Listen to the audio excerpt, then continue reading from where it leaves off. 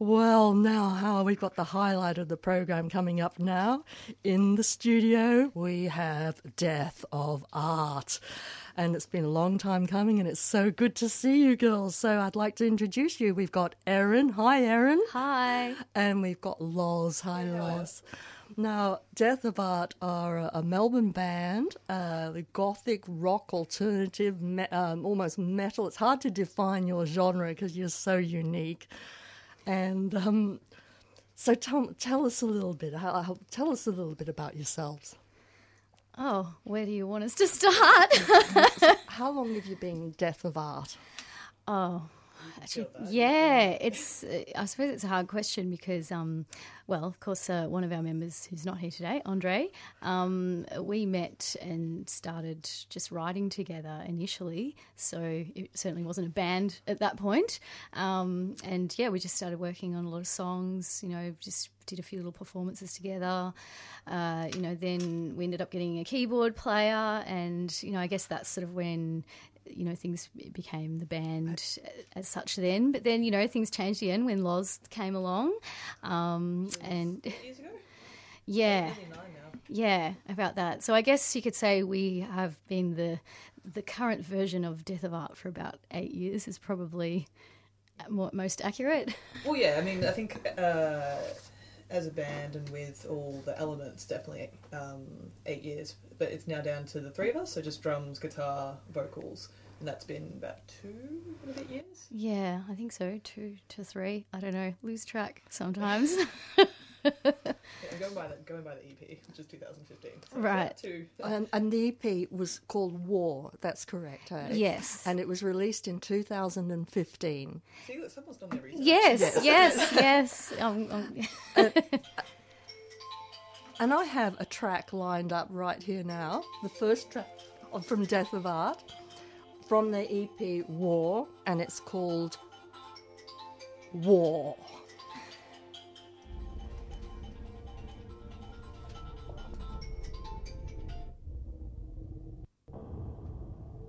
You see, your fight for survival starts right now. You don't think you're strong enough? You are. You're afraid. Don't be. You have all the weapons you need. Now fight.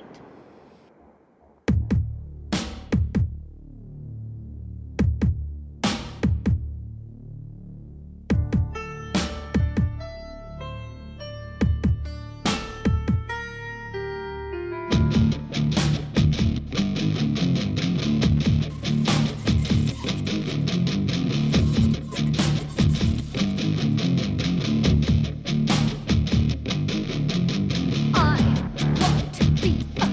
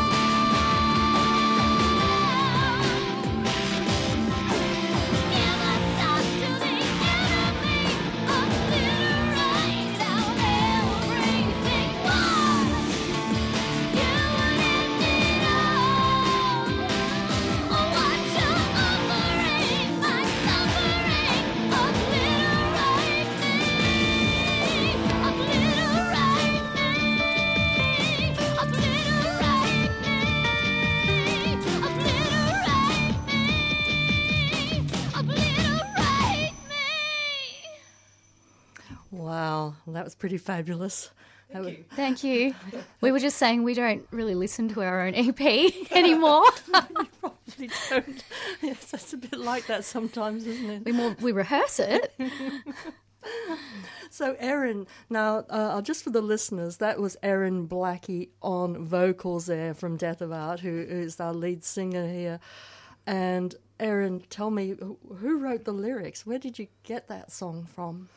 Well, I wrote the lyrics. Fabulous. I'm pretty sure. Yes, I've written the lyrics for all of our tracks.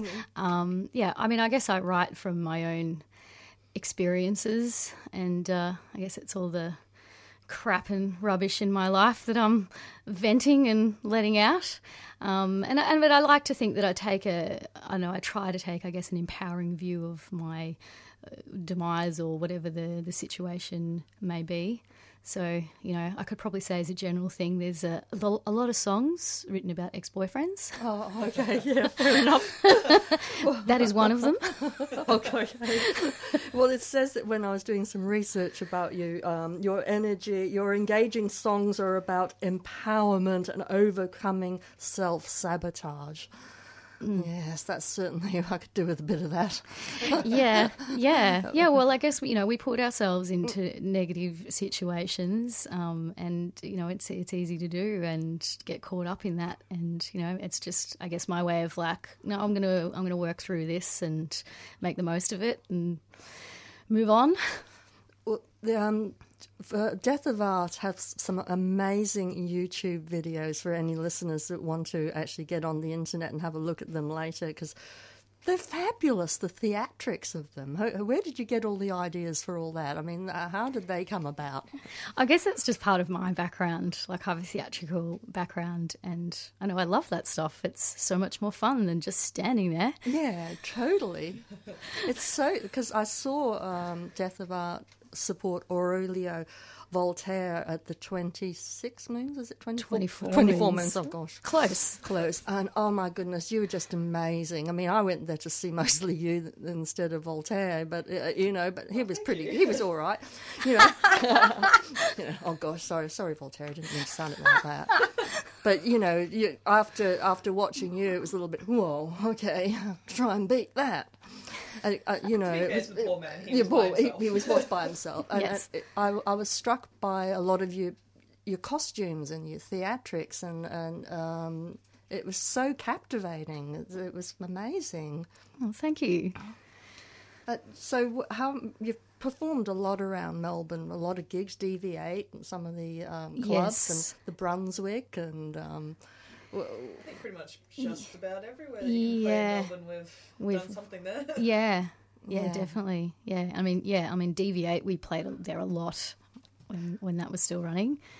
It becomes quite a small scene in the end in Melbourne too, doesn't it? The music scene, when you get into like the punk or the metal, and so do you find you're meeting similar people when you're going around to Definitely. places? I mean, especially since a lot of the live music venues are just disappearing, which is really, really upsetting, and it's kind of actually really bad for that, because you sort of have to fight for gigs and that, which is a bit crap, but. Well, yeah. I mean, it's such a smorgasbord in Melbourne for music. It's like it's almost like, where do you begin? Where do you how do you keep up with it? With all the bands and all the new music coming out, I've been finding that a bit mind blowing since I've been living in Melbourne. That's what I mean. Like, there's so many musicians and bands and scenes, but it's almost like all the places that you've named are very much a lot of the only places that are there to play. So it's one night will be a punk night, one night will be a metal night, then it'll be it's almost like you have to sort of just I guess shuffle everything around. Yeah. Oh, that's so good. So I've got this next one lined up from the Death of Art EP, the War EP. For anybody who's listening, where can they get this? It's Bandcamp or various places. Probably the easiest thing is, other than going to a show, is just to go to our website, which is deathofart.com, because then there's links there to, you can go to Bandcamp, or if you prefer to download, you can go to iTunes. So, you can go to... physical copies out in shops still? No, we had some at Peril, but unfortunately Peril is no more. But you can order online because this year we also put together an online web store which has our physical CDs and T-shirts and all our other merch stuff. So you can do that too. Yeah.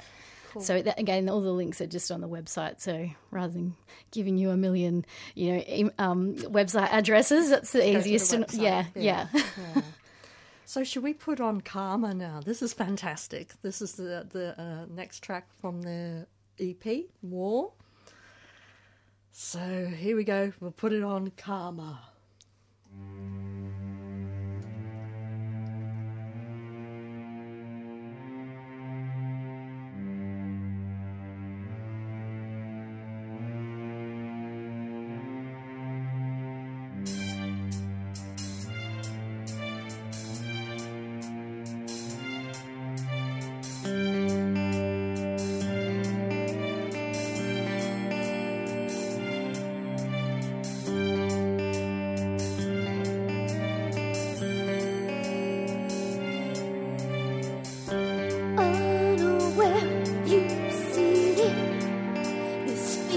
You can't escape this place reflecting your fate. In what is in your hand, wrapped in you, in your head. Thought for your thoughtlessness, thought for my innocence. This mirror mirrors your soul.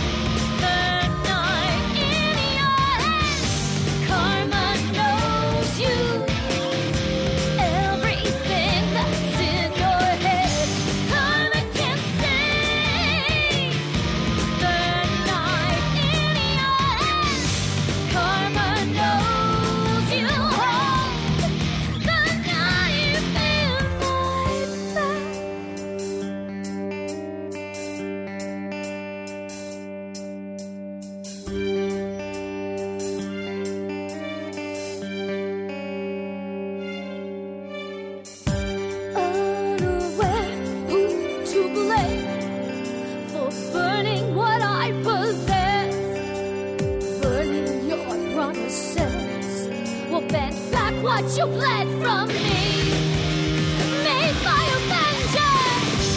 Karma can sing the night in your head.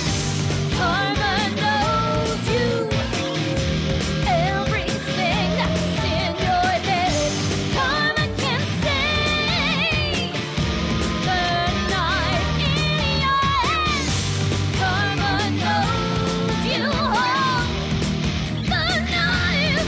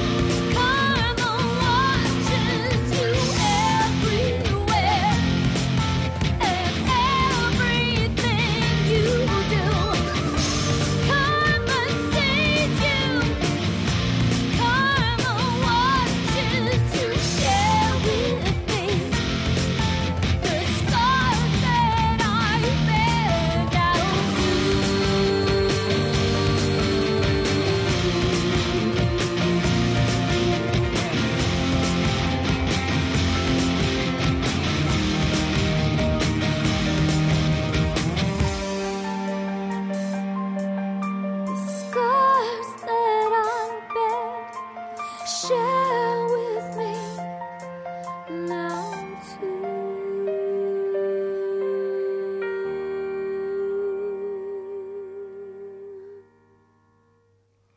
Beautiful. Thank you. That was awesome. Karma by Death of Art. Thank you. Now, look, we've got Loz here from Death of Art in the studio, and I'm going to ask her a couple of questions because she's the drummer. Get that. Fabulous. She really hits those drums. So come on, Loz, tell us about your drumming history. Well, when I was little, apparently I said to my parents I want to learn guitar and drums. I did both for a while, and I think drums just stuck. So also thank you, Mum and Dad, for paying for my lessons and all my equipment. So I think we did it for a while. Obviously, you know, high school, you go through that. I want to play punk, I want to play metal. And in high school, I was in a punk band, and we got a few gigs in Melbourne, and one of them we were actually playing on the same bill as Death of Art. This was back when they were just a 3-piece without a drummer. And I think, maybe like a couple of months later, you guys had us on a bill, and then we pulled out, but you were looking for a drummer at the same time, and I was like, hey, look, you know me. Yeah. She was like, "Can I come and audition for you guys?" Nice. Just please. Yeah, I'm kind of more interested in what you're doing with your music. Well, yeah, So, because at the time we were sort of the other band were all living in different spots, and yeah, we lost the bass player and was kind of going its separate ways, and I'm like, ooh, goth band, I'll join. We'd actually gotten to that point of giving up and looking for a drummer. We just left this ad up on, I don't know, MySpace or something. No, it was like a Melbourne Goth Was forum. it? I can't even remember. Which, back in its heyday, was it 2006, 7, something like that? Yeah. But it's good because I sort of went into it thinking it was just going to be sort of, you know, standard, slightly industrial, you know. But it's a bit of everything. Like if you just heard the first track and then compared it to the one that we just played, you know, it's almost very different, especially in terms of drumming style. Like that one I use a lot of the toms, sort of more rhythmic jungle stuff. But then with War, it's a lot heavier. It's very sort of industrial. And I've been told that one of my influences, who is Danny Carey from Tool, comes through a little bit in some of the tom work in that first one, because it's a sort of syncopated and, I mean, not as good as Danny Carey, I wish, but But very cool. thank you. Very cool. That was pain to record, but So how do you get all your gear around? Do you travel with in your car or yeah. I've got, probably by this point, because I've been drumming for so long, I've got 3 different drum kits. I have an electronic drum kit. I have different setups for different bands, different gigs, and eventually I just bought a big-ass car to fit it all in. Nice. So It was back, I still remember when I was 16, 17, and I would have gigs, and someone from my family would have to volunteer to be the poor person to drive me back and forth, so... And it says, though, that you've got some influences in your music from classical music as well, though. So classical rock, have you had some influence with classical? You're classically trained, Erin, with your voice? Somewhat. Yeah, I actually started out in classical when I was a young teenager. But, you know, as a young teenager, I didn't really have a lot of appreciation for what I was learning. I was like, no, I want to do something more contemporary. I don't want to do this anymore. So I kind of stopped doing that and then, you know, worked through more contemporary styles. But then I know I've come back to it because it just seems to be something that works for my voice. So, you know, I mean, I certainly admire artists like Maria Callas. You know, I've tried, I would say, to work through some of her songs. So, yeah, it's definitely then come out as an element through, you know, what we're doing. Yeah, I mean, and I guess during my contemporary discoveries, I worked out, rock suited me as well. And, yeah, not only my voice, but my personality. So, yeah, and just putting those two things together, it just, you know, it's what became part of Death of Art. Yeah. And if you ever come to a live show, you can tell that Erin is classically trained, because even though she uses a mic, you do not need one.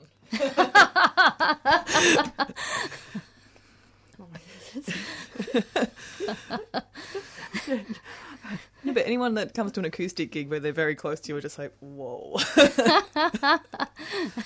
Yeah, I might not be a big person, but my voice can be. You've certainly got a powerful voice, and that's all the reviews always say. She's only a little petite thing, but what a powerful voice, and that's so true. There's a lot of air pressure going on. Did you say you're full of hot air? Maybe sometimes. Now, Erin, tell me about your voice training that you've done. You've actually got some amazing qualifications. You got some sort of a diploma recently, didn't you? Not quite. That was a bit unrelated to singing. I mean, that was I did a course in orchestration through Berkeley. So yeah, that was earlier this year, and I've also done some other subjects with them as well. I did mixing and mastering last year, and have started production through them because yes, I'm not just the singer in the band, I do all the production as well. Yeah. But yeah, with my singing training, I mean, I have been with David Jans. He's been my coach since early 2000, and I am also now a coach at that school. Oh, yes. Can we have a little shout out at the school? Is that okay? Absolutely. Oh, please. Yeah. Tell us, who is it? I think it's amazing. I mean, I came as a student, and then, you know, I'm very privileged to have become a coach as part of that school as well, and then, you know, helping lots of other younger and, well, not always younger, but students, you know, pursue their careers and their singing as well, which is great. It's very rewarding, and it's wonderful to do something that I love doing as well. Nice. So yeah. But we're all over Melbourne. In fact, after this today, I'm actually heading down to Phillip Island because once a year we have a singing camp for our students. Wow. So I'm going to be working as a songwriting mentor this weekend. Fantastic. Yeah. And tell me the name of this school. It's the David Jan School of Singing. The David Jan School of Singing. Yes. It's actually good because we've had a few lineups where we've had current and former students of Erin's that have got their own bands or their own like solo acts, and they've played with us, and so it's really cool to see. Yeah. Fantastic. Yeah, great. Yeah. Yeah, it makes me feel really good seeing them and seeing them improve and that as well. I'm like, I helped you. That feels really good. But it's also good because we get first dibs on them when they start coming out. Like, yes. Oh, you're good. Let's play with us. Yeah, like, get your band together. Yeah. Yeah, totally. Yeah. So this must be your calling. It must, you know, music, singing, performing, theatrics, coaching younger people. It must be your life's calling. Oh, absolutely. I mean, I've known since I was about 5, like, I wanted to be a performer. I mean, in that point in time, I wanted to be an actor. I didn't really know I could sing, like, well. So that sort of came a bit later. But, I mean, even my parents have told me, like, when I was, I don't know, about 10 months old, I would sing to myself before I could talk. Oh. Like, all the time. So there was always a lot of music at home. So, you know, it was just a part of me. And I think with most musicians, once they get to a certain point, it is their life. Like, you can't half-ass it. Everything has to go towards it, which I think, I mean... Yeah, everything's, you know, and you have to really put your full self into it if you're going to make anything happen in the world, haven't you? You've got to dedicate yourself. Definitely, yeah. It's like so a there's no half-assing. No. Yeah, but at the same time, it's like I can't imagine doing anything else. You know, it's just this is what I have to do. And how often would you train your voice then? How often do you sing? Do you sing every day? For how long? Well, I guess I do a lot just teaching. Because, you know, I've been doing hours of classes. I mean, not that I'm performing in that situation, but I'm always demonstrating and doing things. So there's a lot that's, you know, ongoing there. But yeah, I will certainly, you know, spend what time I can for myself, you know, in the evening working on some things. It's not always as often as I'd like it to be. I mean, we rehearse once a week as well. So that's always a good long session. Yeah. To get sometimes into more things. if we've got gigs or we're writing or something. So yeah, that's right. Yeah, so it just depends. But, you know, I wouldn't say that I'd probably let a day go by there isn't some singing going on, even if it's not very focused on anything particular.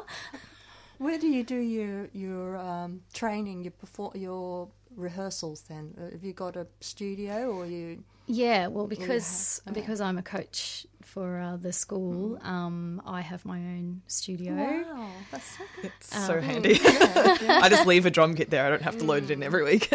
Yeah, so I mean, this was something that was a goal of mine a few years back as well, because I didn't always have my own studio, but I knew that I wanted this, you know, to set this up. And so, yeah, I've got all my musical toys in there, I guess. So Fantastic. I spend all my time there.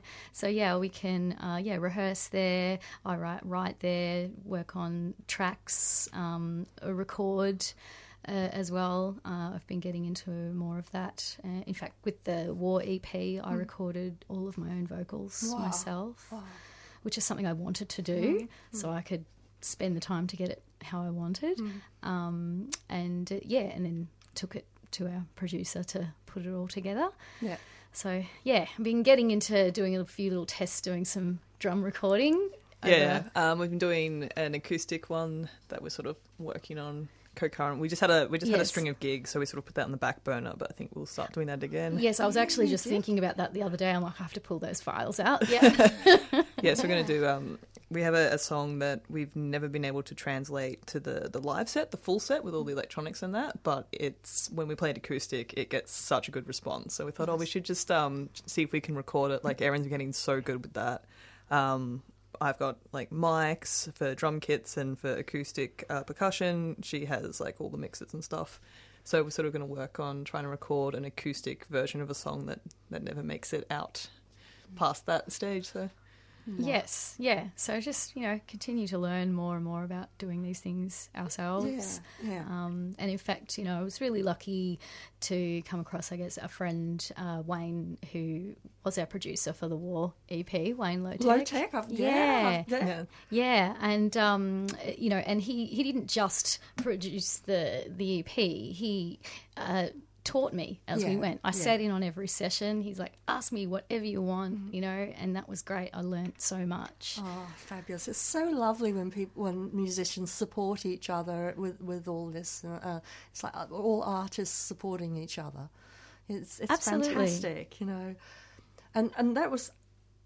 What's this? Advice from Michael Parisi in 2015 with the direction of Death of Art. And then that meant you released your second EP, War. And it was engineered by Mercury award-winning producer Wayne Low-Tech, who you've just told me about, and mastered by Tom Baker. So... You've done your research, haven't you? Yeah. But he also mastered for Marilyn Manson and Nine Inch Nails, Rob Zombie. Yeah, Rob Zombie, yeah.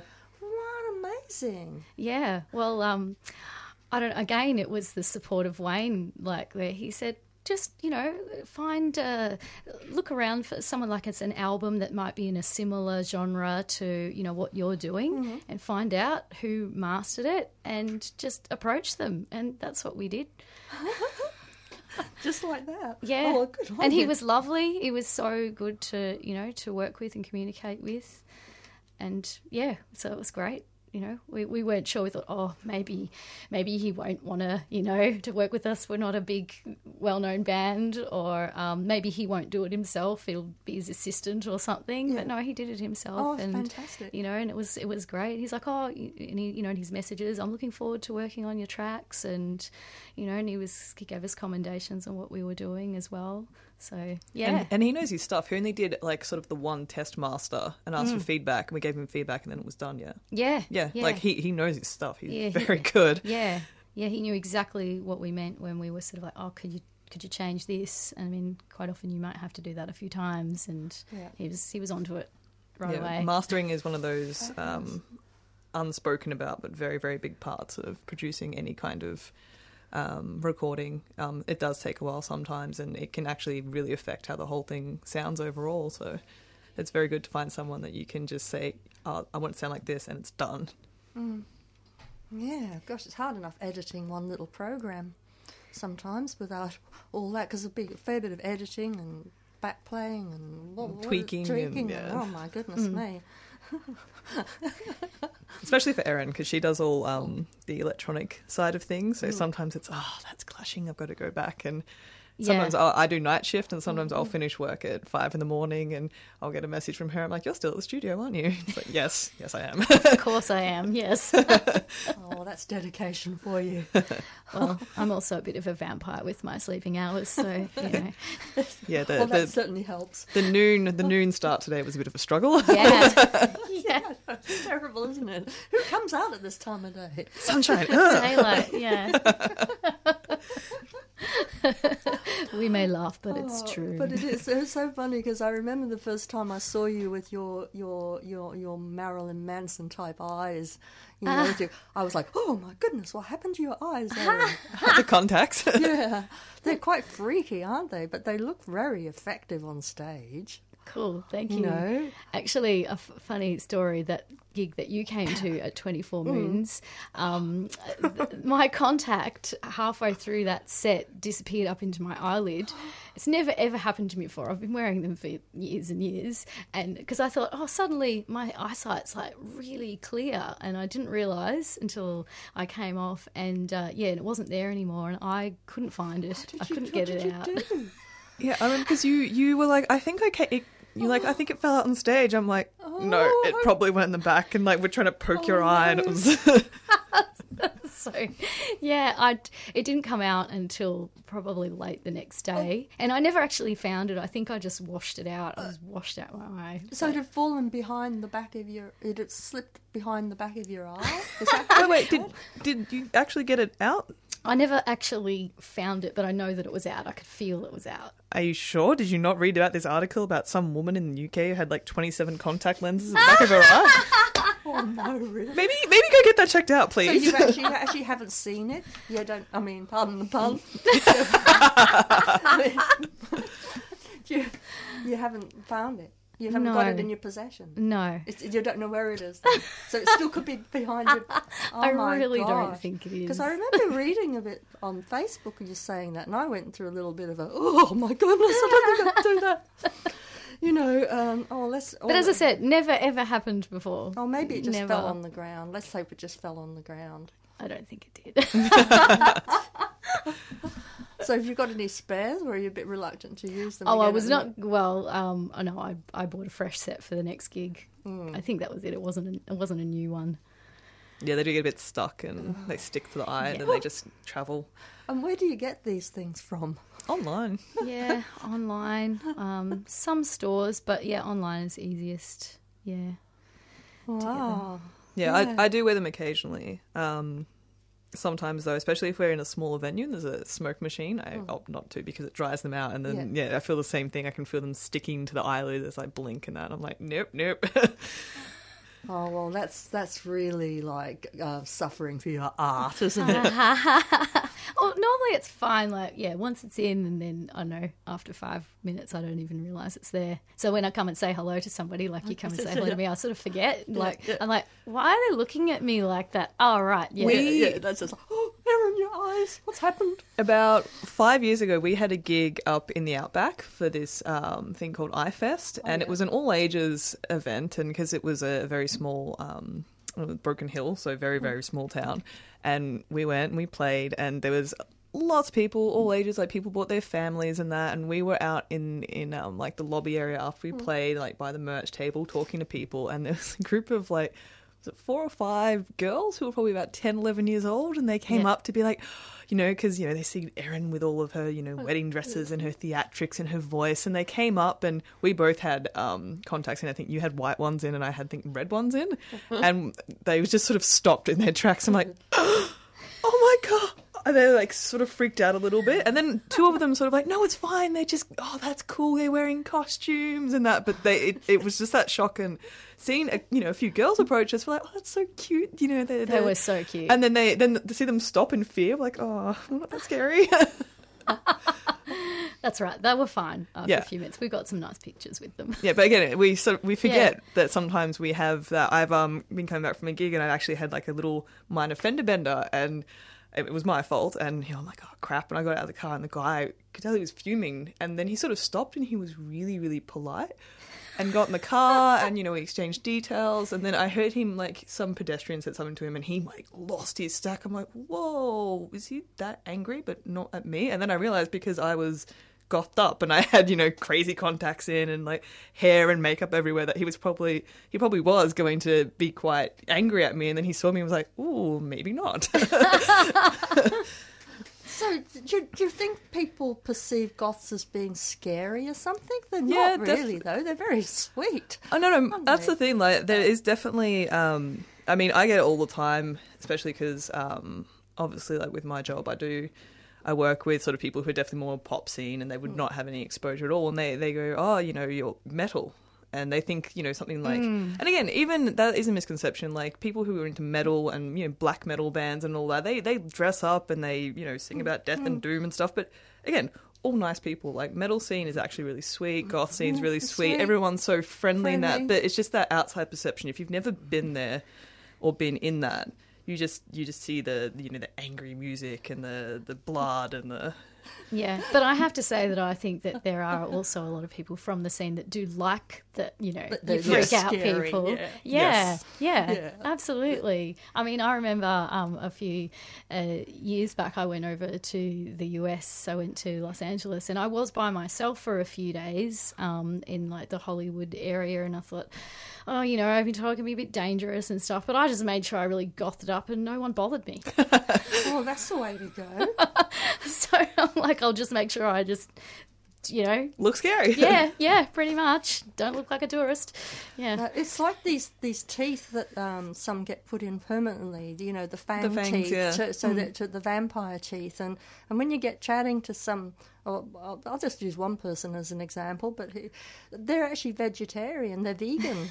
So I think it's the funniest thing being a vegan vampire. It's just it's just an image. It's a look, and I think people sort of forget that. Like, we just want to dress how we dress, and we have fun. And like, it's dress up. It's fun. Yeah, Absolutely. and I like it. Like, even I work in a corporate hospitality setting, so I have to sort of wear suits and have definitely like a thing. But even though I like to I'm just going to wear like a red shirt and like your tie. You've got Karen has a really nice black and white tie, like striped tie, very Tim Burton-y, and I would wear something like that. Just a little something to be like, I'm different.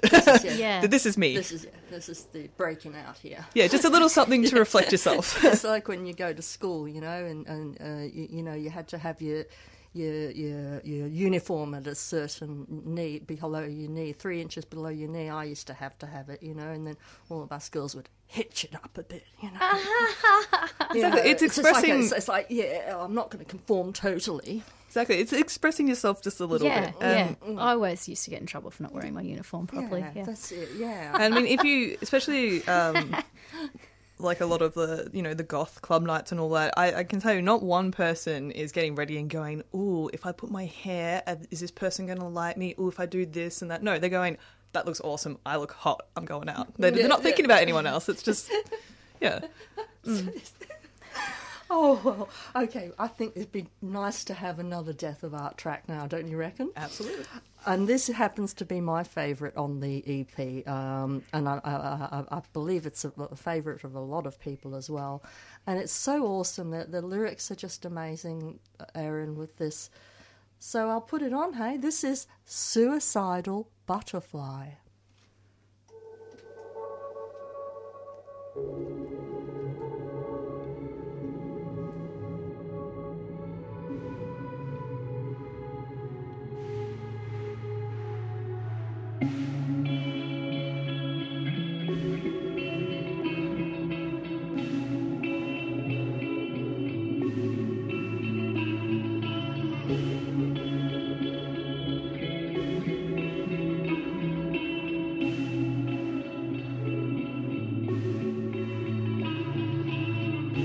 Picket fences hold no glory, no history pages, oblivious to a gentle stranger. Punish me, tyranny, and I'm able to asphyxiate my heart. No scared.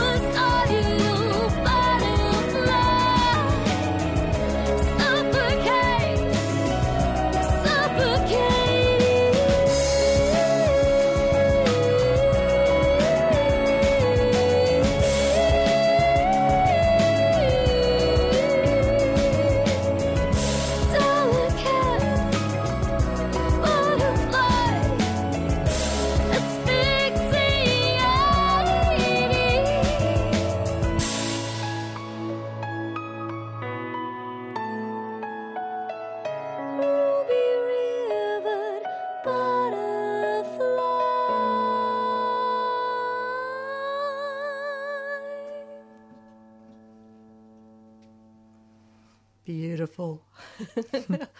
Well, I guess I'd better tell people you are tuned to 3CR Community Radio, 855 AM, digital and website, www.3cr.org.au, and I've got Death of Art in the studio here, Erin and Loz, and we've been playing their Death of Art EP that's called War. But now I have in my possession right here that Erin's just got out of her bag the first one you've been holding out on me, Erin, here. Because this looks good. We've got a few tracks here. Got I Am Psycho, Anarchy. Whoa, this looks good. And some other versions of the Anti-Valentine. Apparently it's more of an electronic one. But look, this was 2011, and it included remixes from industrial producers Sirius. Cyrus. Oh, Close. Cyrus. Oh, no, Cyrus. Oh, sorry. And Railborg. Sounds like something from Star Trek or something. Yeah. And their first video clip from the CD Anti-Valentine followed in 2012 and in 2013. So would you like to sort of fill us in a little bit, Mum, about your first EP? And we'll put some of this on in a second. Sure. Well, yeah, I guess this was around, we were sort of just starting to bring in more the live drums into what we were doing. So this one is more electronic rather than with such a live sound to it, which is what we went for in the following EP. So I guess that's the biggest difference in the sound of, what you'll hear there. But, obviously there's a couple of older tracks on there as well, and we went for a few remixes with this one. Again, we didn't do that on the follow-up EP. Instead of having a remix on our War EP, we had an acoustic version as an extra track there. Yep.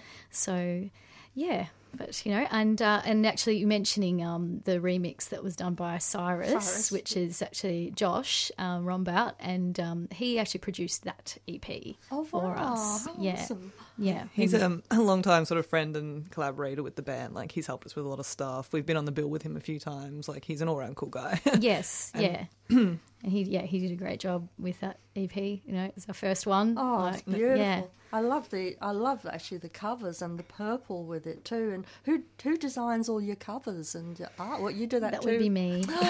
My goodness. I can't take my own photos, but yeah, but it's just fantastic. It's incredible. So, and where did you get the name Death of Art?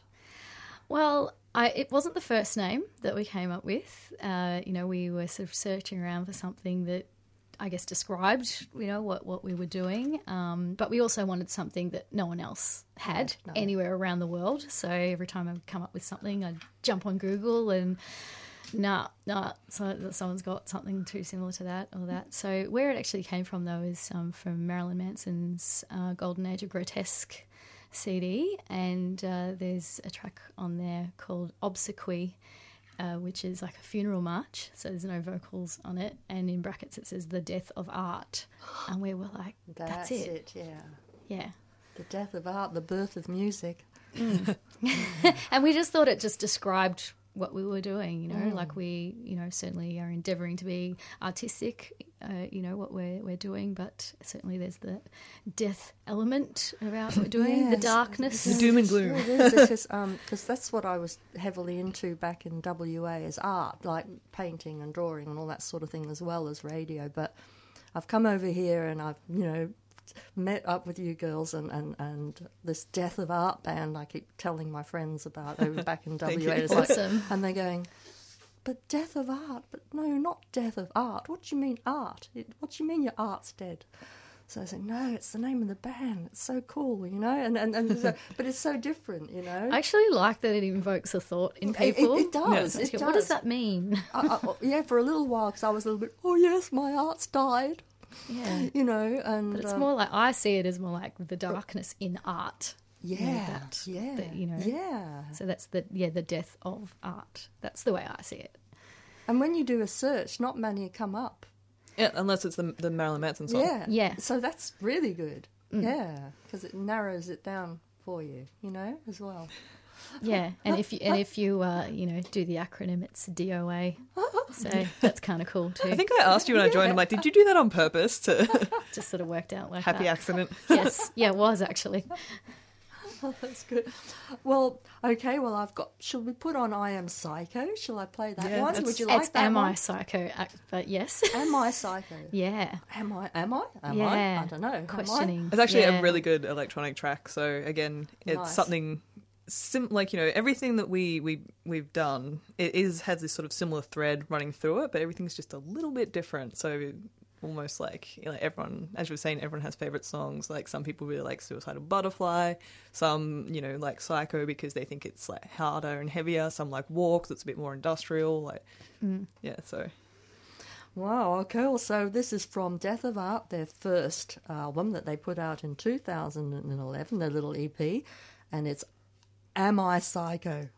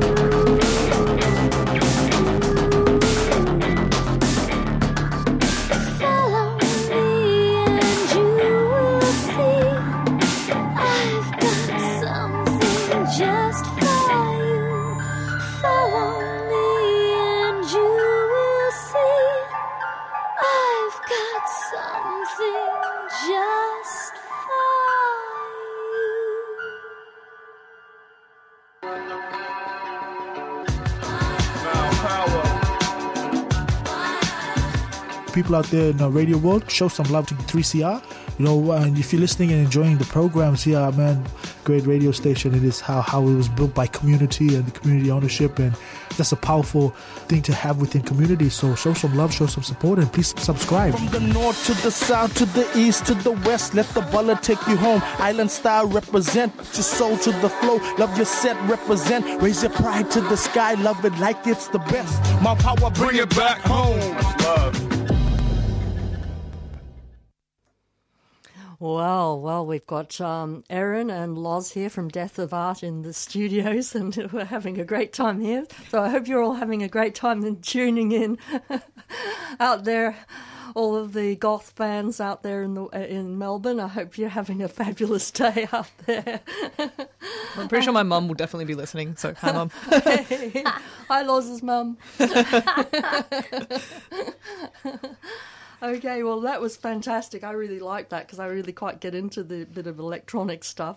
And so that was from their first EP that was put out in 2011. So we've got Anarchy lined up for the next one. So do you, from this EP, do you want to tell us a little bit about this Anarchy? Well, I suppose the song itself is about I don't know, just feeling like you're in a lull in life, you know, just things are all the same and, you know, nothing's happening, and it's like, yeah, I want some anarchy, you know, I want something to happen. So, yeah, you know, but there's certainly other times in life when there's way too much of that going on. So, you know, there again is perhaps my self-sabotage coming in to things. And it's definitely, it's one of our older songs, and it is probably one of our more, like, our staple ones. A lot of people know it and recognise it. Like, I think you sort of was like, oh, what's this? But once you hear it, you'll be like, oh, wait, yeah. And it's pretty much, it does get played in most sets. Yeah, sometimes you give it a bit of a rest, but, yeah, it's one of our stronger ones, definitely. Cool. Should we put it on? Go for it. Anarchy.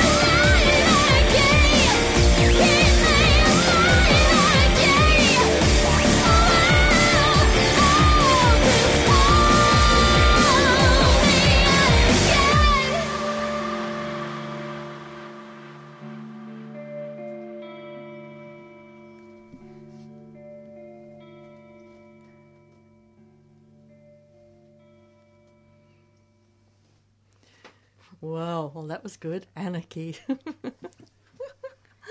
Oh, fantastic. So tell me your influences. Tell me your music influences. I know you love Marilyn Manson, Nine Inch Nails, and is that like what you've always liked? Has there been any others? Oh, of course. I mean, and musical tastes, I think, change as well, like as you get older. And, and not just because of that. I guess it's what you're exposed to. I mean, I'm sure, most people, you probably more mainstream things when you're a lot younger, and then you sort of make your own discoveries into alternative things. I have older sisters, and so growing up there was a lot of like Salt and Pepper, TLC, so I actually have this slight love for 90s hip-hop, which people go, I don't mind you that. I like them. I like hip-hop. Yeah, like just that sort of, I think it was actually called New Jack Swing back in the day. Like, it's actually, because where I work, they'll play that stuff and I just start singing it and everyone looks at me like, what do you like that stuff for? I'm like, yeah. And again, that's, because I was quite young when that was, I was like 6 or 7, so, that just kind of sticks with you and it's a... Yeah. And I guess that would be the difference, like, depending on what sibling you are. Like, I was brought up as an oldest child, so I didn't have, like, an older brother or sister to go, hey, check this out, I had to discover things myself. Yeah. And I mean, certainly I really loved all my dance music, when I was a teenager. That was my thing, because I love dancing. And, anything like, I suppose techno-industrial type things, Prodigy's good. Oh, yes. Prodigy, yeah. And they are an influence yes. as well, like all the break beats and stuff. Yeah. Oh, yeah. Love it. I mean, how else have I got? This was what I was going to try and get, but I ran out of time. You love the Matrix soundtrack, hey? Yeah. Oh, gee. I ran out of CDs at home and I wanted to put some onto a CD and play that soundtrack. That piano bit with the Oh, man. I should have brought the CD. I left it a bit late for that. I could play that because I love that. I've got it in my laptop somewhere, but I haven't got it on actual CD at the moment. But that's all. But I haven't heard the Spawn soundtrack. That sounds good. Oh, right. Yeah. Well, I guess it's a similar idea, where it's similar era as well. Yeah. And it's where, like, it was electronic artists put together with, I guess, more like heavy rock artists, even metal, and melding those two together. So, there was a whole heap of artists that got together and worked on and put tracks together. So, I mean, I guess probably a well-known one from that CD would be like Crystal Method and Filter, Trip Like I Do. That track, probably one of the more well-known ones. But I mean, you've got you'll hear it. If you Prodigy hear it, on you'll there know as it. well. You've got there's heaps on there. Yeah. Anyway, but I'm like, I don't know if I have that in my car outside. I think it's in the studio. Oh, yeah. Well, go check. And Evanescence, you were influenced by her, but she came out. Your album came out about the same time as. Well, I wouldn't say she was an influence, but I think her first album came out while we were writing, and we hadn't really put the band together as such yet. But I mean, we were already on our way with what we're doing with our style and everything, and it just, I suppose, it was a little bit more of a coincidental. But at the same time, I mean, she's different as well. It's I wouldn't say it was the same. Yeah, it's a good reference point. If people haven't heard us, I always say it's kind of Evanescence, but then it's like you got the electronic stuff, so like Nine Inch Nails combined. It's a mishmash of course. Yes, and yes, of course, yes. Certainly, people will make references to things they can assimilate to.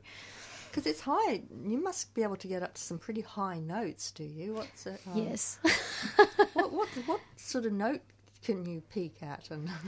And I think she's asking for a demonstration. Yeah. Oh, wow.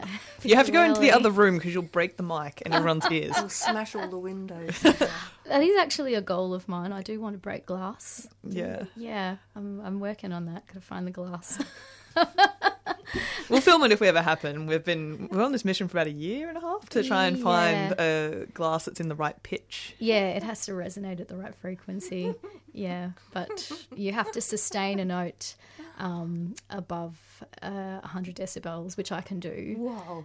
So in that area. See, this is exactly what I'm talking about. Our studio is very small, and sometimes she does not need the mic. Yeah. Wow.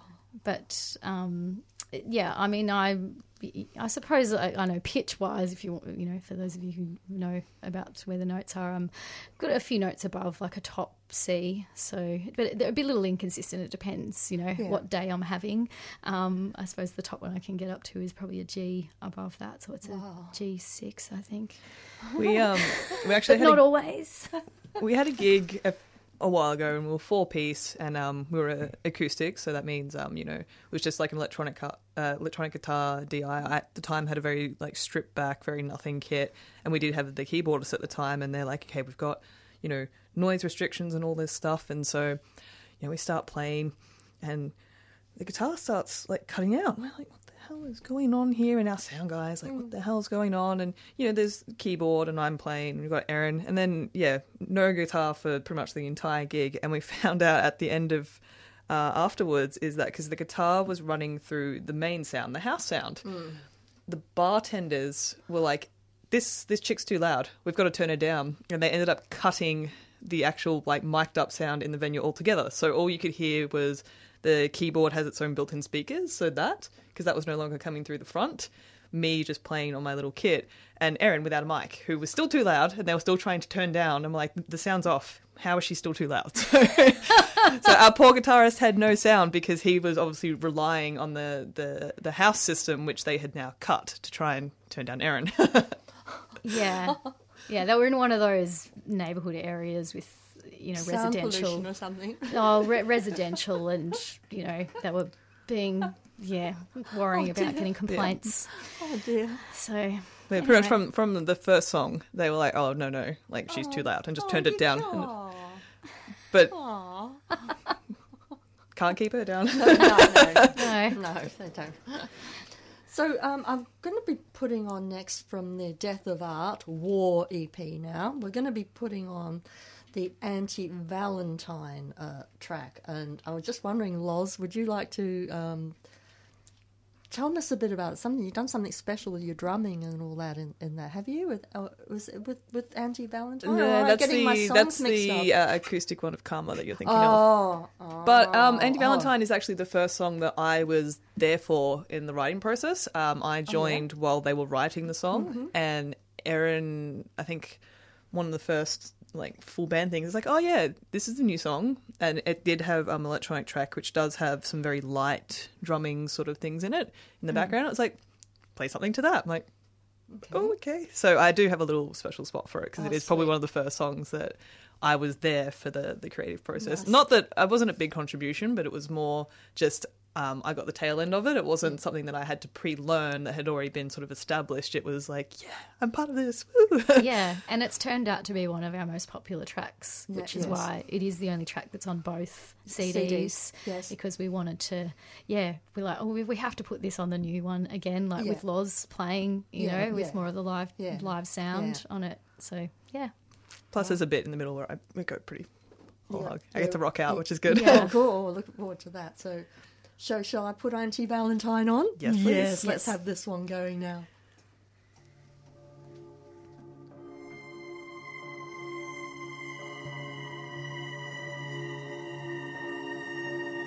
Squeeze the trigger.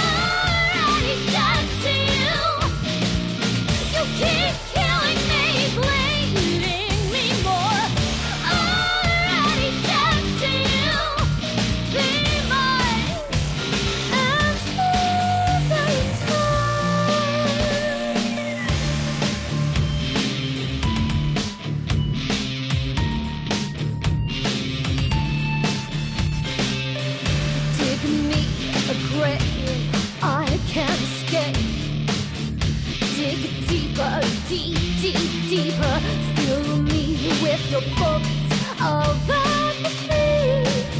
Every time you shoot me down, I'm already dead to you. You keep killing me, bleeding me more. Already dead to you. Be my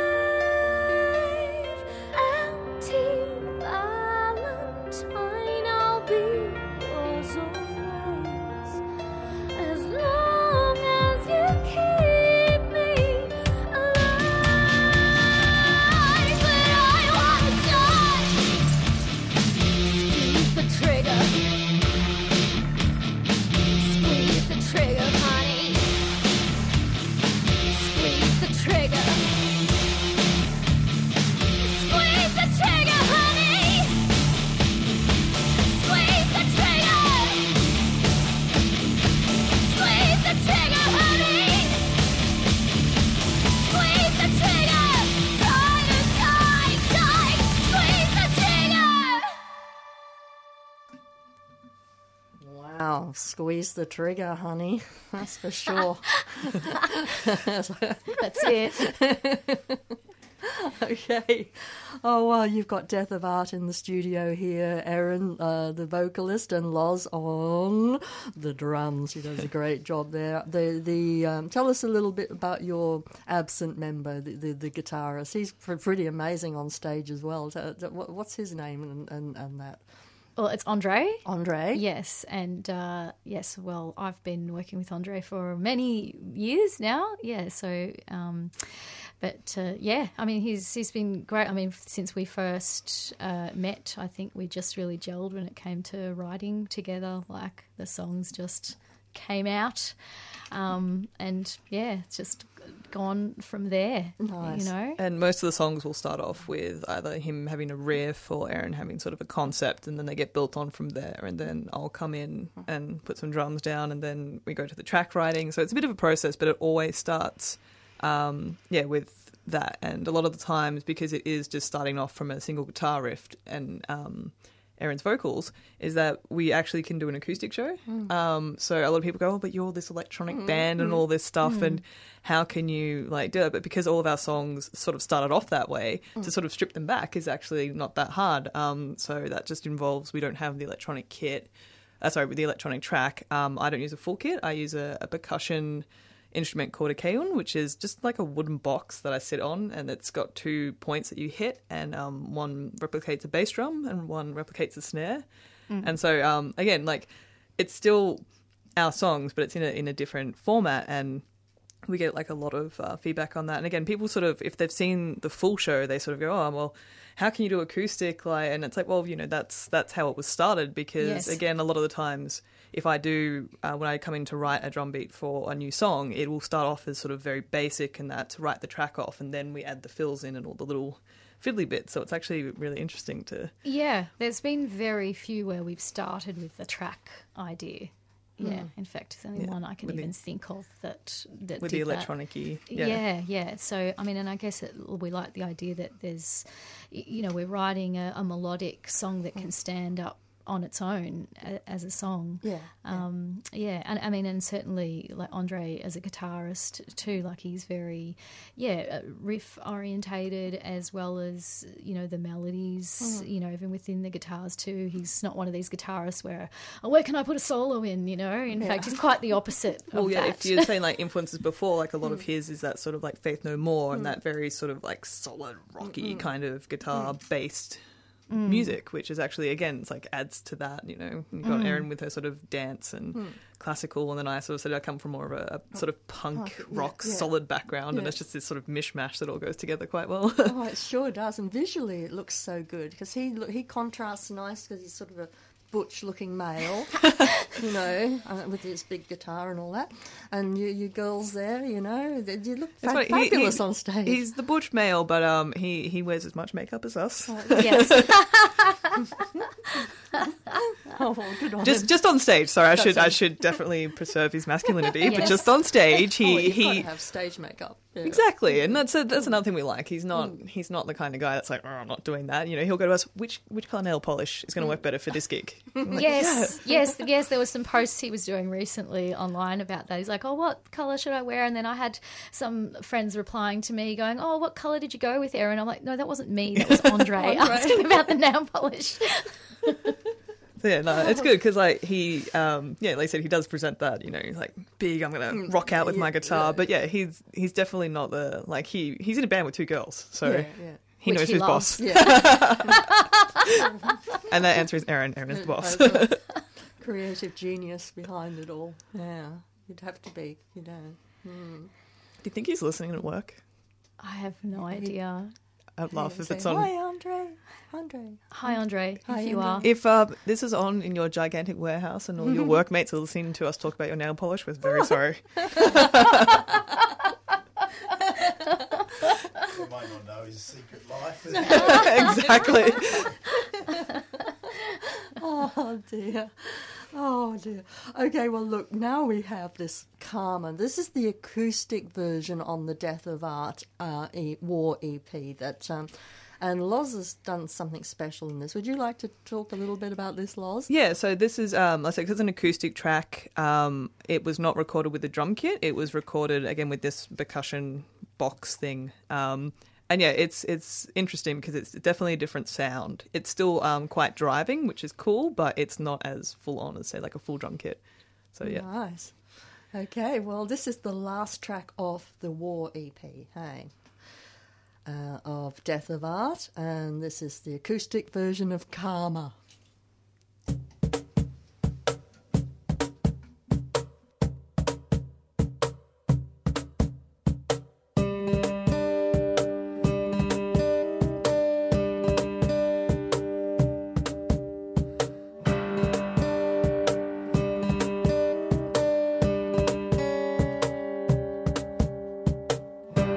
Unaware, you sit in this fear that you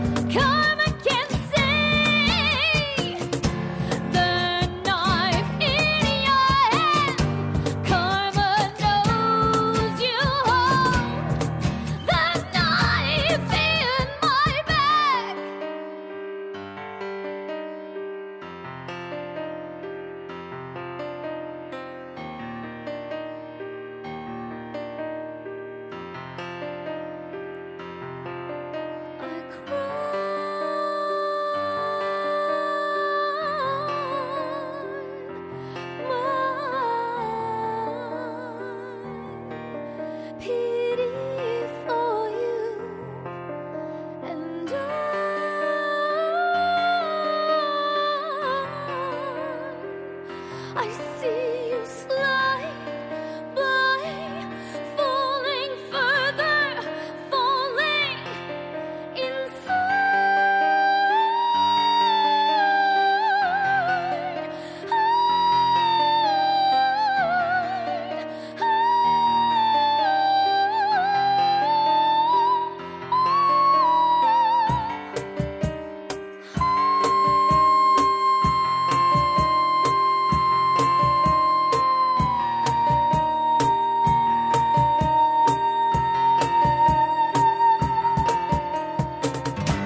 Karma saves you.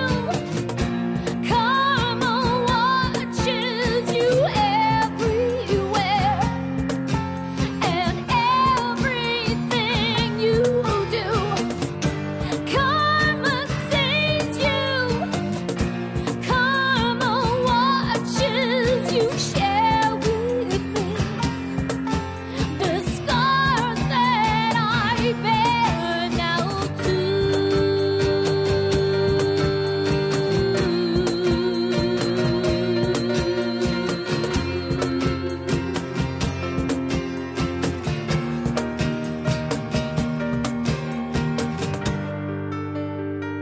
The scars that I bear, share with me now